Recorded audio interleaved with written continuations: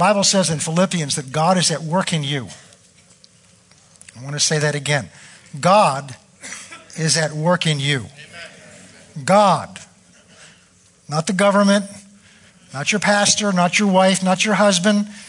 God. They all may try to work on you, but only God can work in you. We try to work on each other, but I'll save you a lot of heartache. Only God can work in you. And Philippians 2 says, God is at work in you, both to will and to do His good pleasure. And that's the key. When we're committed to do His will and His good pleasure, we release Him to do the work in us. Well, we've been learning about that. Tonight, I believe, I prayed, I'm exercising my faith. We are going to bring to a conclusion this series on renewing the mind. Some of you are shaking your heads. You're not so sure. But O ye of little faith. Why do you doubt? We've talked about, and we're not going to go back over any of that because we won't finish. This is such an important subject. The Bible says that God has deposited things in us. When you come to Christ, God has put His kingdom in you. And we began the study by looking at all that God has put in us, all that God, the potential, not will put in us, but has already put in us. And then we began to look at how much of that are we experiencing in our life. And we saw this was this huge deficit. All that God has put in us, and we're living and experiencing so little of it. And then we saw in Romans 12, verse 2, that it tells us the process. It says, therefore be transformed by the renewing of your mind. That we are not to be conformed to this world, but we're to be transformed by the renewing of our mind, that we may prove what is the good, acceptable, and perfect will of God. So this whole weeks that we've been going on to study this and breaking it down how the mind works, breaking down the process by which your mind works, and then breaking down the process that the Bible teaches about what renewing the mind means. And then we've been, over the last few weeks, studying different tools that God's given us, confession and what that means, and meditation and other tools that we've learned. And now, having brought that all down to the conclusion, there's one last subject we need to cover. Because unless this subject becomes real to us, all this study, all your positive reaction to it and excitement about it won't ever affect you unless we get over this last hump. What we're going to talk about tonight is the attitude of change. The attitude of change. Because unless you have an attitude to change, you won't change. And what you'll do is you'll get excited, you'll get encouraged, you'll read the books, you'll listen to the CDs, you'll study the lessons, but the only way it will become a reality in your life is if you are willing to change. Because we are transformed, which means changed, by the renewing of our mind. But you can want to be transformed and have an attitude that fights the transformation. And so we're going to talk about an attitude tonight. Not a bad attitude like they got a chip on their shoulder, but what an attitude is. First of all, Webster's Merriam Dictionary, one of the definitions it gives is a mental state. I'll talk about that in a minute. With regard to a fact or a state of being. Let me put it this way. An attitude is a predetermined way that your mind sees things. In some contexts, it's called prejudice. We have a predetermined attitude about certain people based either on the color of their skin or their nationality or their age. You just have to know that they're in that category, and you automatically make certain assumptions about them without knowing them or ever meeting them. That's an attitude. That's a predetermined way of looking at something. Predetermined means it's already been worked out before you're in the situation. I want to dwell on that a minute because that's important to understand that. And this is why this is so crucial. We all have them. We were taught them as children. We were taught them in school. We pick up attitudes of our parents and of our family. We pick regardless of what it's about, whether it's about race or whether it's about politics or whether it's about life or whether it's about God or church. There are all predetermined, they're attitudes that we've developed, that ways of looking at things that were taught us that we didn't even experience on our own. They were programmed into us through all the kinds of things that we've studied, and you're carrying those around in this mind that we've got to renew.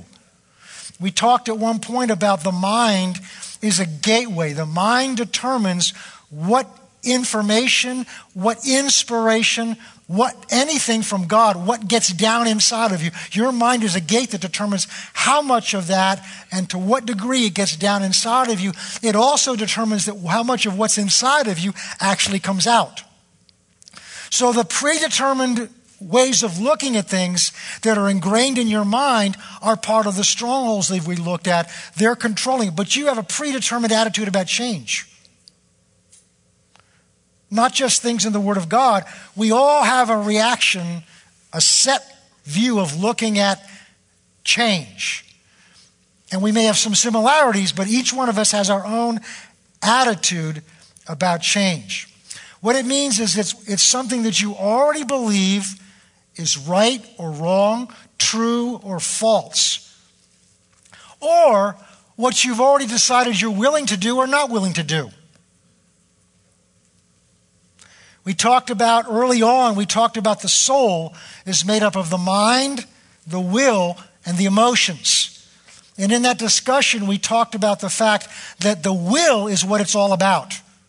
There's a battle going on for your will right now between God and the Spirit of God who is wooing your will into His will, and the Satan and the enemy who's trying to pressure you, pull you, tempt you to exercise your will towards what he wants done.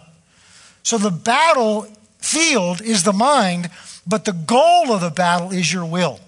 Because nobody, I don't care what buttons you may think you have, I don't care how much you think people control you and don't control you, nobody can make you do something you don't want to do. God can't do it. Because if He could, everybody gets saved. Because it's not His will that any should perish, but His will that all should come into a saving knowledge of the Lord Jesus Christ. So it's God's will that all be saved, but our wills don't always line up. In fact, very often don't line up with God's will. He'll woo you, pressure you, he'll draw you, but He has to do that because He can't make you. Now, if God can't make you, why do we think anybody else can? And yet, listen to yourself sometime. Oh, they make me feel terrible. This makes me do this. That makes me... Nobody makes you do anything you don't agree to do. I discovered that reading a story about a Christian psychologist, and he really opened my eyes up to this. Because we're all ingrained with this. And if I get on this, we won't get done tonight, but this is worthwhile looking at. And it's this. He said, because a woman came to him and she was discouraged. She wanted to leave her husband and she was, just disgusted with life. She had it. And then he discovers she's a pastor's wife. And he said, well, what's the matter? She said, I hate where we're living. I don't like the town we're in. And he said, well, why did you go there? Well, my husband made me go there. He said, wait a minute, you're what? My husband made me move there. He said, what did you say? She said, my husband made me move there. He said, oh, he tied you up in duct tape, threw you in the trunk, and hasn't let you loose since? Oh, no. Well, that's the way he would make you do it. But he didn't tie you up. No. He may have influenced you. He may have put pressure on you. He may have manipulated you. All of those were designed to get you to exercise your will to line up with what he wanted you to do, but he couldn't make you do it. It's important to understand how important your exercise of your will is when it comes to renewing your mind. You can learn all the principles, you can do all the exercises, you can take all the tools, but if you haven't decided to change, you ain't going to change. So that's why we have to deal with this issue before we get off this subject. Your attitude determines, before you hear or see anything, what you're already open to. As parents, we call it selective hearing. It's the difference between telling your children we're going to have ice cream tonight or telling them you're going to clean your room. You mention ice cream in our family, and everybody heard, especially when I was growing up. I was one of 5 boys. You just had to hear the hint of the word because we didn't get it every night. And we were lined up in the kitchen. But when I knew we were going to rake leaves, because I know raking leaves is under the curse. I know it's raking leaves is under the curse. I know there can't be leaves in heaven that you've got to rake, because that's how I grew up, thinking that was the worst thing you could possibly get me to do. So if I had a hint we were going to rake leaves, it just went in one ear and out the other. Now, my hearing was just the same physiologically for ice cream as it was for leaves. The difference in what I heard was what I was open to hear, and that was based on what I was willing to do and what I was not willing to do. Well, guess what? Just because you grew up doesn't mean those habits haven't changed. The issues may no longer be ice cream and cleaning your room, but it may be willing to do what God wants you to do. I have people come to me sometimes and say, Pastor, I'm just having so much trouble discerning God's will about something. I said, well, the starting place is to find out, what are you willing to do? Because how willing you are determines how open you are to hear. If you're only willing to look in certain areas, that's all you're going to be open to hear. And God may not be speaking in that area. And so you'll find the best way, the easiest way to be open to hear the voice of God is to be willing to do whatever He wants. In fact, that's not only good advice, it's a scriptural command. And we'll talk about that in a few minutes. So your attitude determines ahead of time what you are able to hear and what you are able to see, and therefore what you're able to do. A predetermined willingness of what you are willing to do with the truth that you hear. Turn with me to Ezekiel 33.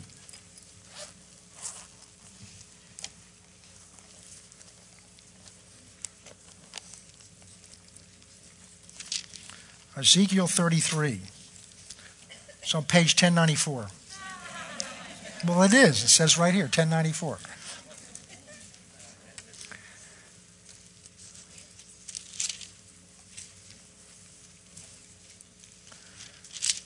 God has called the prophet Ezekiel, sent him to this nation. In verse 30, it says, as for you, son of man, the children of your people are talking about you.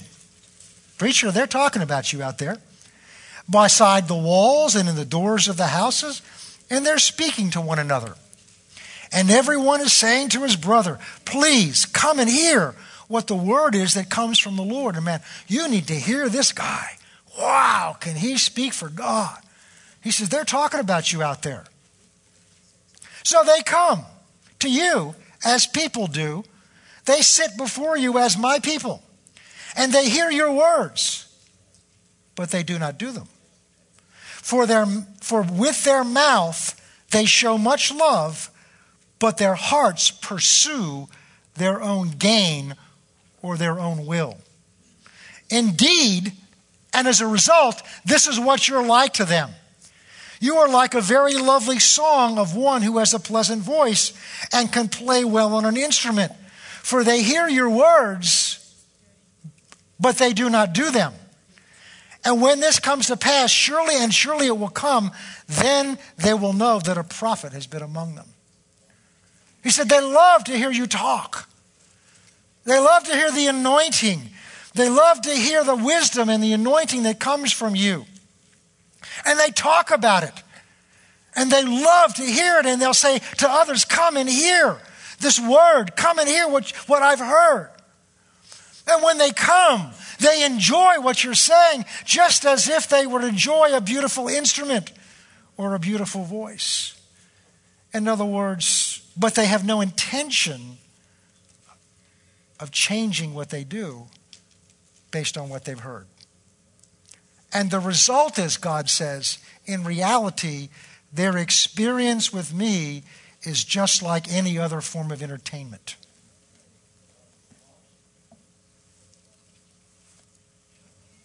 That's what my mother used to do. Just like any other form of entertainment. We enjoy what we're hearing. We enjoy what we get out of it. I mean, think of some good movie you've seen, worthwhile movie that you've told other people about, or some concert that you've been to, good Christian concert, or something here. It's like, wow, wasn't that wonderful? But it's over, isn't it? It was an experience you had that you enjoyed, was uplifting, and what you have left of it are pleasant memories, but they're gone. And God is telling him that we come and hear the word of God, we come and experience the anointing of God speaking to us, and if we don't come with the attitude as I'm going to take this and apply it in my life, then it's no different than going to a good movie or a good play or a good concert in terms of its effect and its change on us. Sobering words. James chapter 1.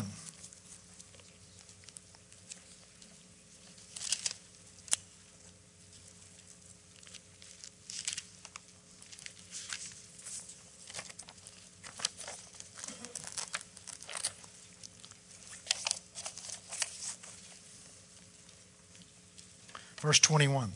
Therefore lay aside all filthiness, overflow of wickedness, and receive with meekness the implanted word which is able to save your soul. He's not talking about whether you get into heaven or not. The word save there is a word that means more than just getting into heaven. It means bring your salvation to the outside. Just what we're talking about. So the word of God deposited in you, implanted in you, is able to produce that change in you to bring that change about. However, but be doers of the word and not hearers only. Look at this, deceiving yourselves. So when we hear the word, get excited about it, which is fine, we should. Enjoy it, and that's fine, and we should.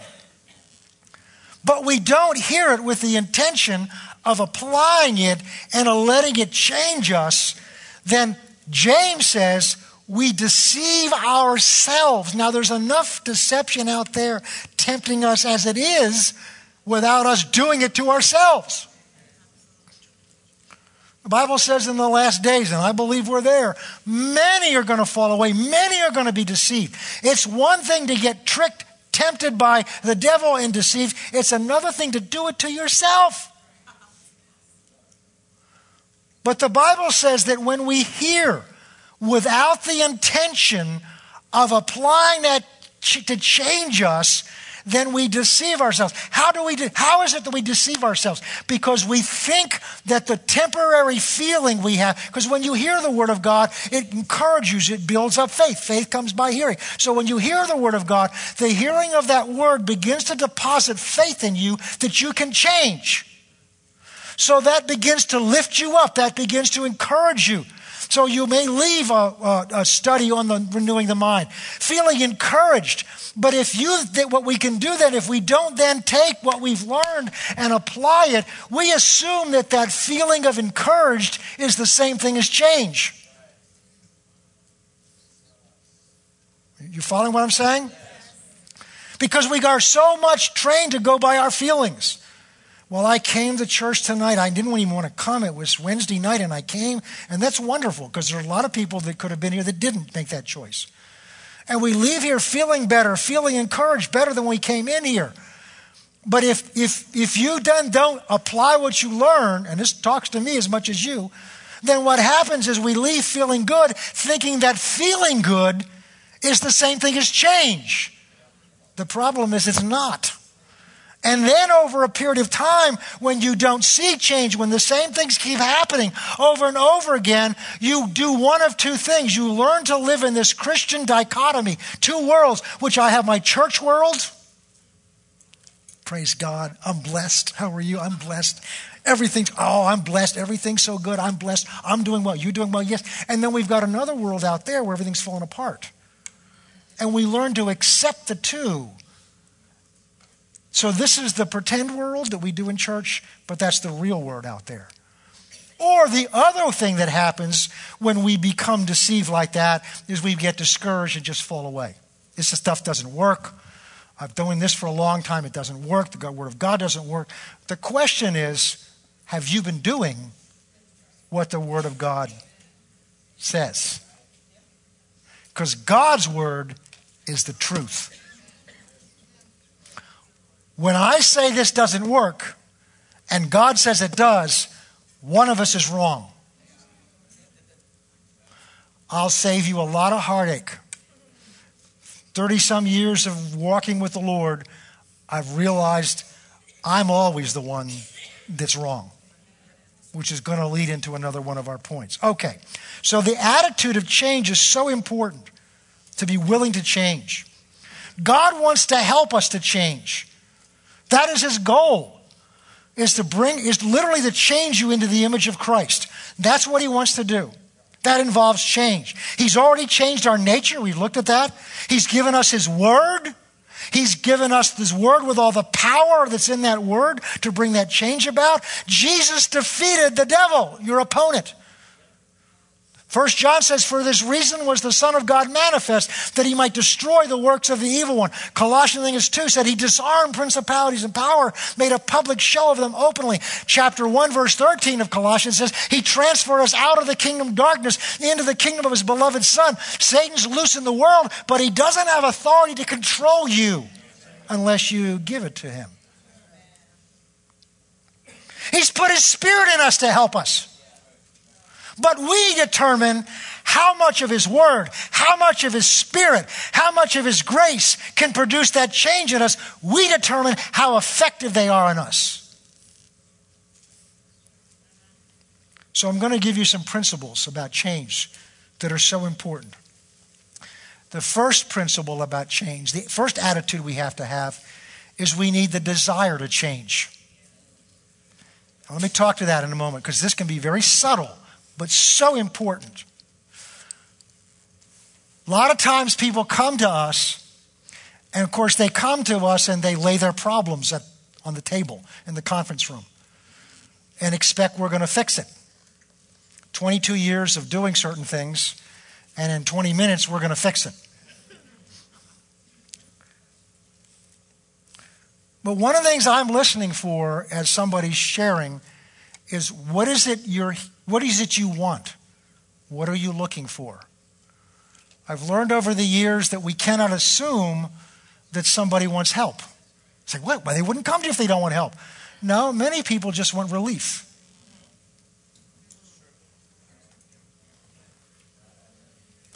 Many people just want the pressure taken off.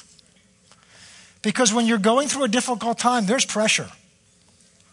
There's pressure. You may be having trouble sleeping. Whether it's financial pressure, physical pressure, in many cases it's relationships.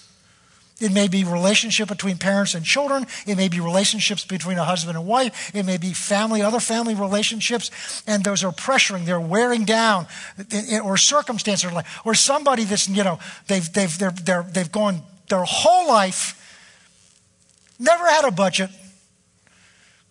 abused credit cards, and then come to us with $30,000 in debt and want us to get them out in 30 minutes. Well, you don't get into that fast, you're not likely to get out of it that fast. But what they want is sometimes the pressure off.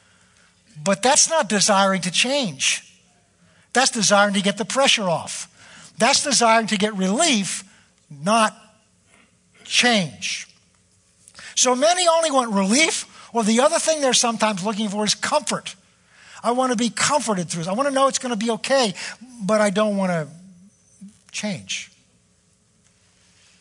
They want to change the circumstances, not perhaps change them. We shared Sunday about going through difficult times and about not getting weary in those difficult times. And I shared with you one of the important attitudes to have about a difficult time is there may be some value in this difficult time, something that I can bring out of this experience so that, first of all, the first thing I get out of a bad experience is I don't ever want to go through it again.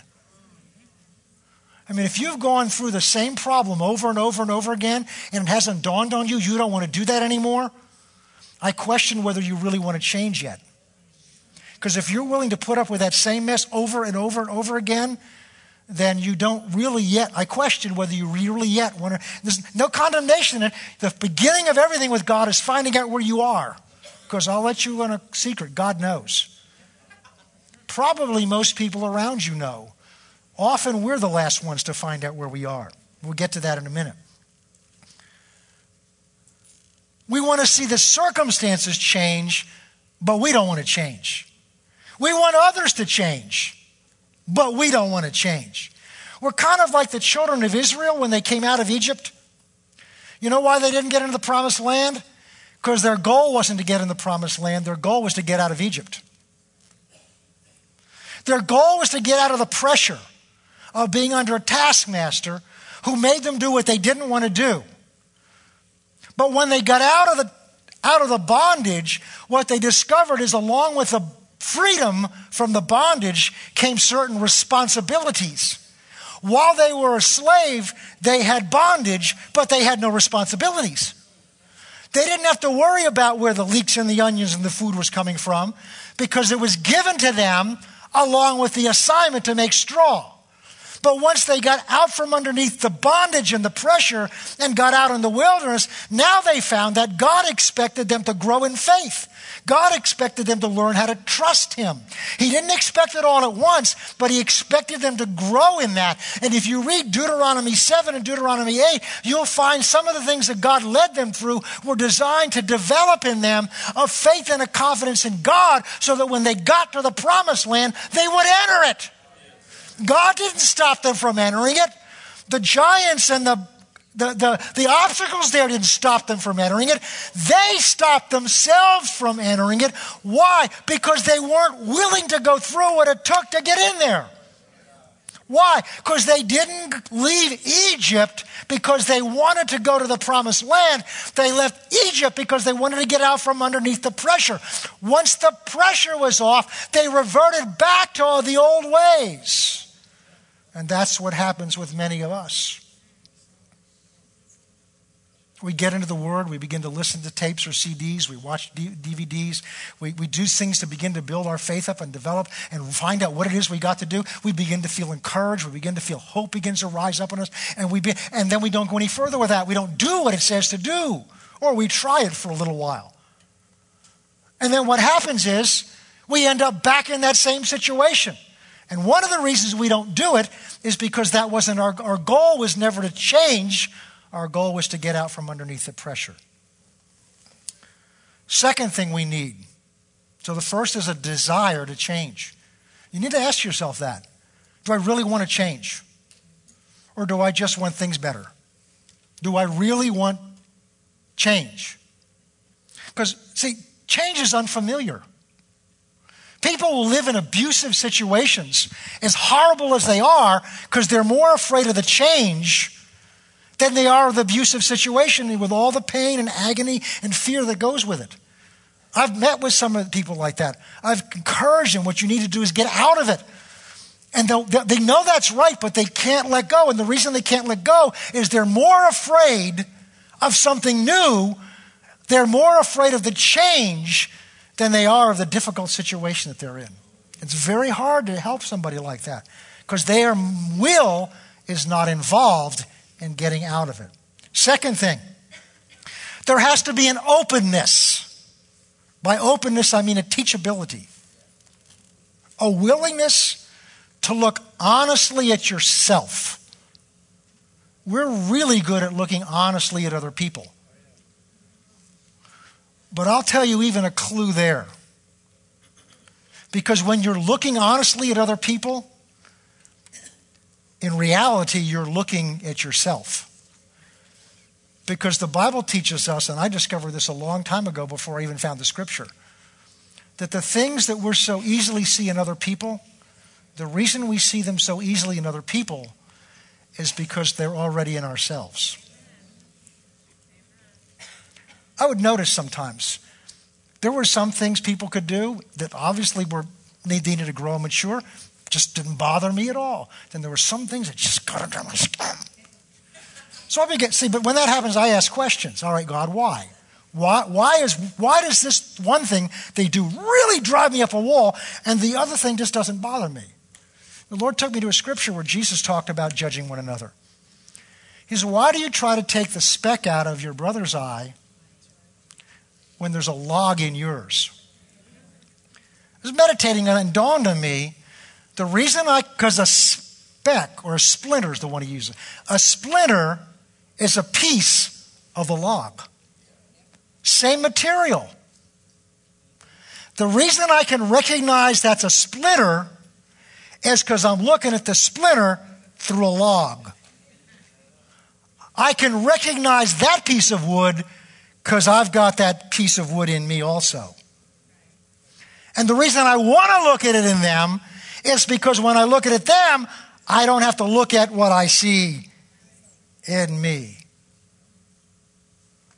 But see, if I'm not willing to look at myself honestly, if all I do is look at what's wrong with everybody else, I may get everybody else straightened out, but they're still me. God wants to talk to me. I've found out God doesn't talk to me about other people a lot. He's not telling me what's wrong with other people a lot. He may point things out about other people, but because he's working in me on me. I can't find a scripture that says God is at work in you to straighten out your wife or your husband or your children. God's not at work. He's at work in me to do his good will in me. And when all I'm doing is looking at what other people are doing, that's a way of diverting attention from me. As my mentor said, either say, oh me, or oh my.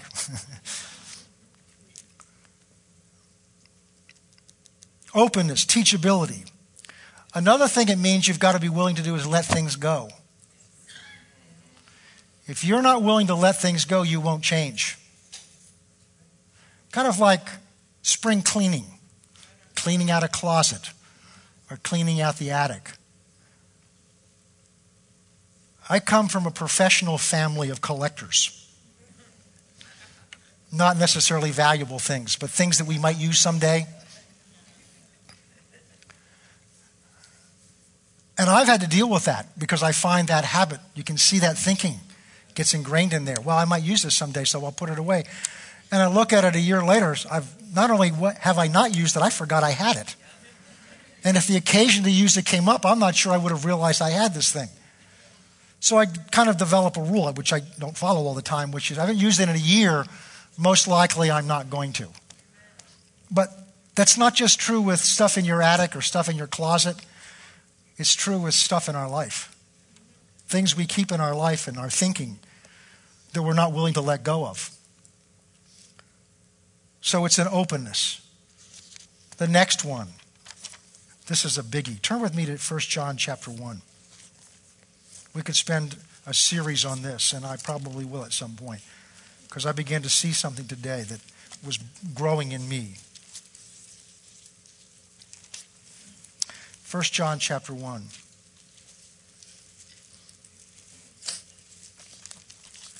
Verse 5.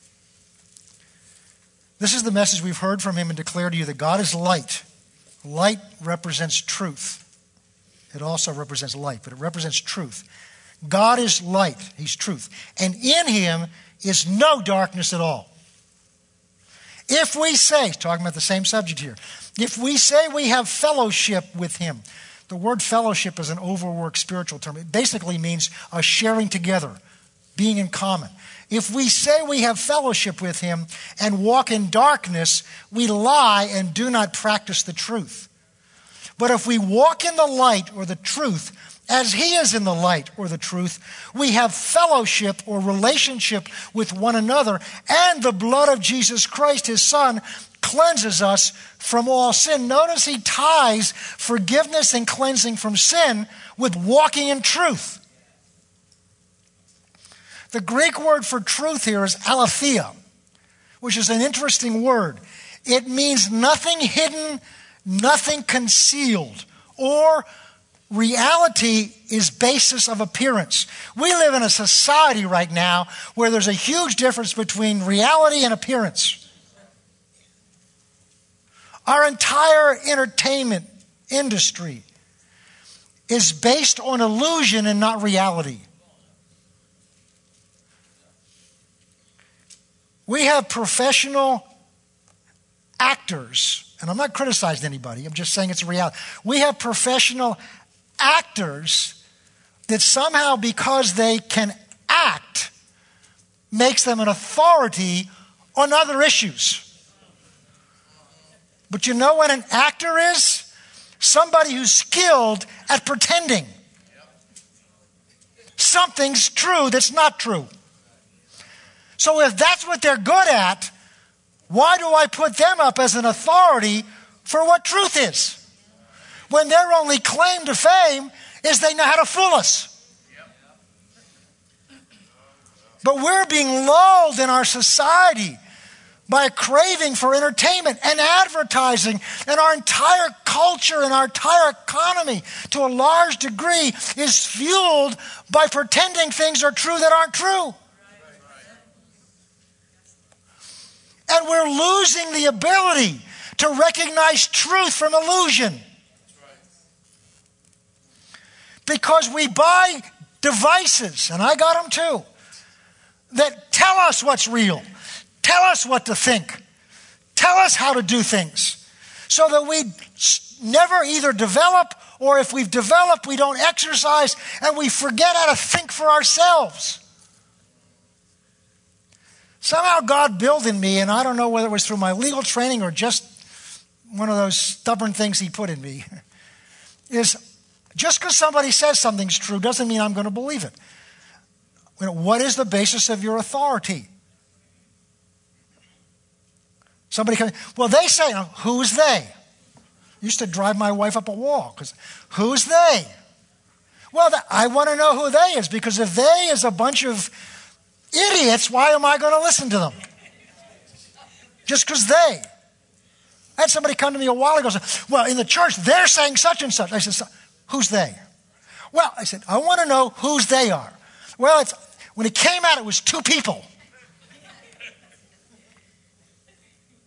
Two people were they, and because of that, I was supposed to change something in the church. We've got to learn to think. Recognize what truth is. And here's what began to go off in me today. But first of all, so this word truth, and we're not going to finish tonight. This word truth in the vernacular is what you see is what you get. Nothing's hidden. Not pretending anything. It is what it looks like it is. You've heard me go over this now. There's just so profound principle in the Bible. The last verse of Genesis 2 says, and they were both naked and they were not ashamed. That word doesn't just refer to whether they had clothes on or not. It also referred to their state of mind. They had nothing to hide. So they had no pretense, no falsity. They were just said what they meant, acted like what they meant. Nothing hidden. But you don't have to get very far into chapter 3 and you see that changes dramatically. Because what happens? Sin enters. The moment sin enters, what did they do? They hid and they covered themselves with leaves. And that's so significant of what we try to do, is we try to cover ourselves, protect ourselves from things that make us uncomfortable. We protect ourselves from truth. And here's a choice you've got to make. And this is what was going off in me today. Truth is one of the most powerful forces that exists. Why? Because God is truth. And truth confronts us. Pastor friend of mine years ago, I heard him say this and I've never forgotten it. Because we get defensive about this. The truth is narrow and it is exclusive. It is either true or it's not true. Let me bring that down to where we live. It's really simple. 2 plus 2 is 4. When I was in college, when I was in school growing up, I had a bad start in math. I just, for whatever reason, and I had a mental attitude towards math that I couldn't do it. But in college, I had to take one math course.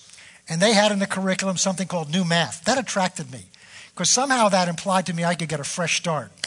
And it started with theories that were different. They were new theories. And I'm listening to all these new theories, and it dawned on me, I don't care what new theories they had. I had this conviction that when that math teacher came down to having their paycheck calculated, they used the old math. You can have all the theories about what numbers could mean or couldn't mean, but when you take my 40 hours and multiply it times my rate, I want you to use the old math, not what the registrar likes to use. So 2 plus 2 is 4. That's very narrow. That means it can't be 5, it can't be 3, it can't be what you want it to be. So not only is it narrow, but it excludes other answers. But I don't have a problem with that, do you? Because it's the truth. The reason people have a problem with the truth is they don't like the truth. They want it to be 5. Because I didn't study for the test. And I put in there what I thought my answer ought to be. And the teacher comes back with a red mark and says, no, the correct answer is 4, but I wrote down 5. I think she's being narrow-minded. Why can't 5 be the answer? Because the reason I don't want it to be 4 is I didn't study. 4 exposes something in me I don't want to look at. So I want the option of it being 5 or 3 or 10 or whatever I want, because then I don't have to look at me. I don't have to change. And we've got a world that totally ignores truth now. They don't care about truth. In fact, the postmodernism is teaching our kids there is no such thing as truth. So now there's nothing to even argue about. The hypocrisy is they all operate in truth all the time when it comes to dealing with things in life.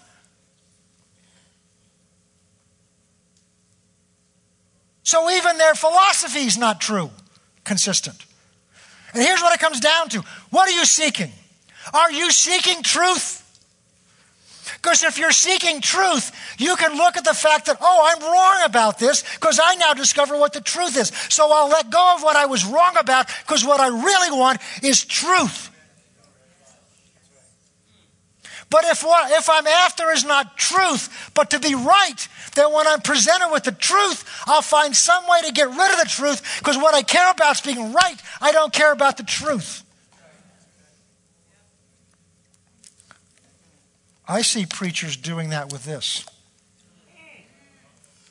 They take this and they pull together scriptures to make it say what they want it to say, instead of reading this to find out what it says.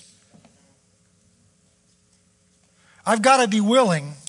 I sat with a pastor today. Talk with him.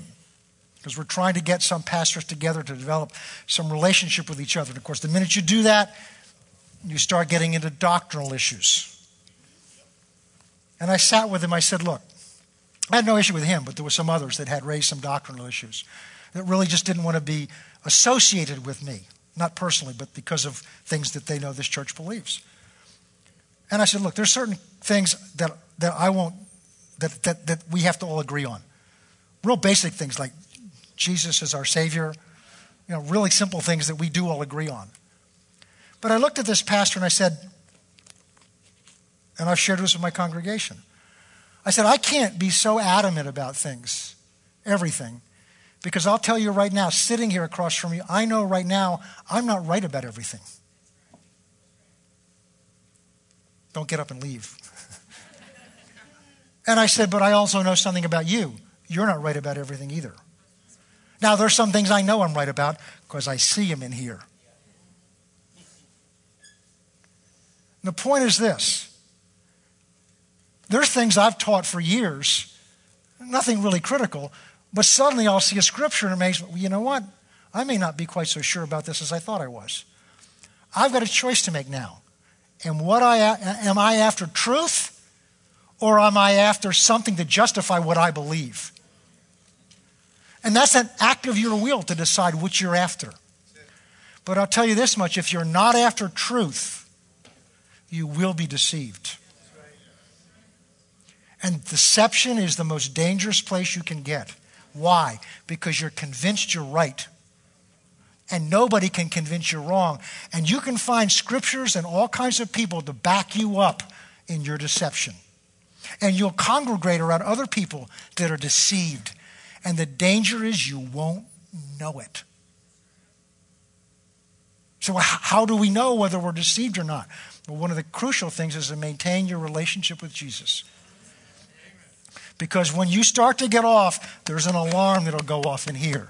The Spirit of God is in you as a warning to protect you. But see, if you're not interested in the truth, you'll override the warning. You'll override the warning. My car has a series of alarms, not just a burglar alarm. But my car doesn't have a key that you put. It's one of these things you carry around with you. And if I get out of the car, or sometimes I'll do something and I'll get something beeps in the car. I don't know what the beep means, but I know this much. Something's wrong. So I'm not going to get out of the car, leave it until I find out what it's trying to tell me is wrong. Because I made that mistake before. I've gotten out, ignored the beep, and found out that the key's in the car and I'm outside. So that warning was trying to help me to find the truth that I was ignorant of. And if I decide just to override that, I'm going to find something's happening I don't want to happen. So I may not know what the alarm means, but I know this much. It means don't move till you find out what's wrong. You have an alarm in here. And the more you override it, the harder it is to hear. The fainter the voice. We need to live, and understand me carefully, we need to live in a godly fear of that. I don't mean be running around afraid, I don't know if I'm hearing right. I don't mean that, because that paralyzes you. But we take far too granted the alarm of the Spirit of God inside us, the warning that He's in there to give us. He's in there to direct us. Colossians 3, I think it says, let peace be the umpire in your heart. That word umpire, that means umpire. It says let peace rule.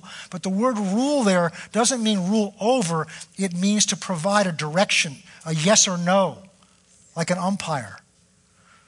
And we live so much of our lives carrying out our will, when sometimes that alarm in there is saying, and we run right through it. Now, most of the time, it's ignorance. We need to learn to develop more of a sensitivity. But sometimes it's not ignorance. It's just I don't want to pay attention. When I choose that, I'm not choosing truth. I'm choosing my own way. And here's the problem. I'll never change if I'm not willing to embrace truth. I won't change if I'm not willing to embrace truth.